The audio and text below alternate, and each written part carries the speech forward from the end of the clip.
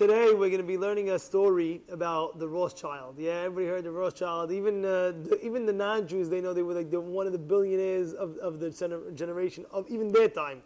So what happened was one time, Rav Shimon Wolf Rothschild, people got jealous. And you know how it is, the Goyim, they told the government that Rothschild is stashing money in a special room, special vault that he has, and he's doing it in order not to pay taxes on the money. He said, this room is in his house, it's this, that. So who told you? Yeah, an eyewitness, he knows. Meanwhile, it was all phony, it was all a game. They were playing games on him to, bust him up. In any case, he gets a knock on the door. Who is it? One of the government officials. Government official tells him, open up. He opens up his door. Says, open that vault. Says, there's nothing in this vault. There's nothing in this. What do you think is in it? It's money saved up that you're not paying tax money. Open it up now. And he looks at them. He says, please, trust me. There's no money in there. He says, open up. Don't fool us. He says, let me tell you something. How much money you think is in there? He tells the government official, how much money do you think? They're thinking, they give a number. $20 million. Says, no problem. I won't open up the door, and I'll pay $20 million in taxes. Whatever $20 million of taxes, I'll pay it. Tax me on $20 million. I just don't want to open up the door. They're looking, oh my goodness. They say, we made a mistake. There's $100 million in there.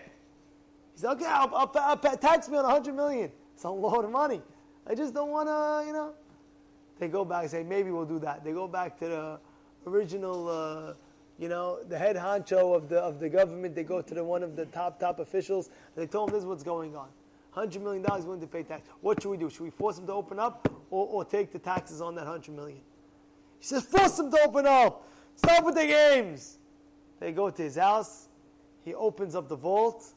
And what do they see? They see a tombstone. Rothschild says, what is this?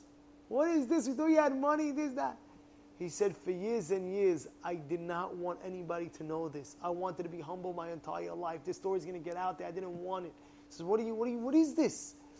He said, all my life, I have so much wealth, and I am helping so many people, and I'm doing so many things, good things with my money, that, maybe it'll get to my head. So anytime I feel that it's getting to my head, I open up my vault, and I look at my own tombstone. Right there, I said, you know what? This will humble me. But now the story's going to get out there. I beg you, please don't tell anybody. And that's why I was willing to pay so much in order not to remain with my humility and not tell anybody what I do. Avotai, this is a great lesson. No matter what we have in life, the Rothschild teaches us. Remember, one day, it's all going to stay here. What's going to be left behind?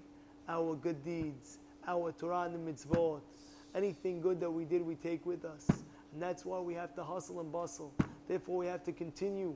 And we have to remember, what's the ikar in life? People sometimes, what do they praise? They praise money, they praise houses, they praise boats, they praise yachts, they praise vacations. And at the end of the day, heaven forbid, your children will grow up thinking, oh, what's the most important thing in life? Money. It's not true. The most important thing in life is what? Torah, mitzvot, character, midot tovot, getting close to Hashem. That's the most important thing in life. Rav Chatzkel Levenstein used to say, think about it, even the celebrities. The biggest celebrity, whoever you can imagine, what do they say at the deathbeds? What do you think they do? Oh, what do you think they do? Oh, he had a crazy house. You think that's what they say the day of death of a celebrity? No. They don't say, oh, guys, he died, but he left behind such a crazy pool with a jacuzzi and a diving board and a water slide. No. They speak about only the good deeds, only the good things that this person did in his lifetime. Let's continue hustling. Let's continue doing good. And Be'ezrat Hashem, with that, we can go and Baruch Hashem, show Hashem our portfolio of the good that we did in our life.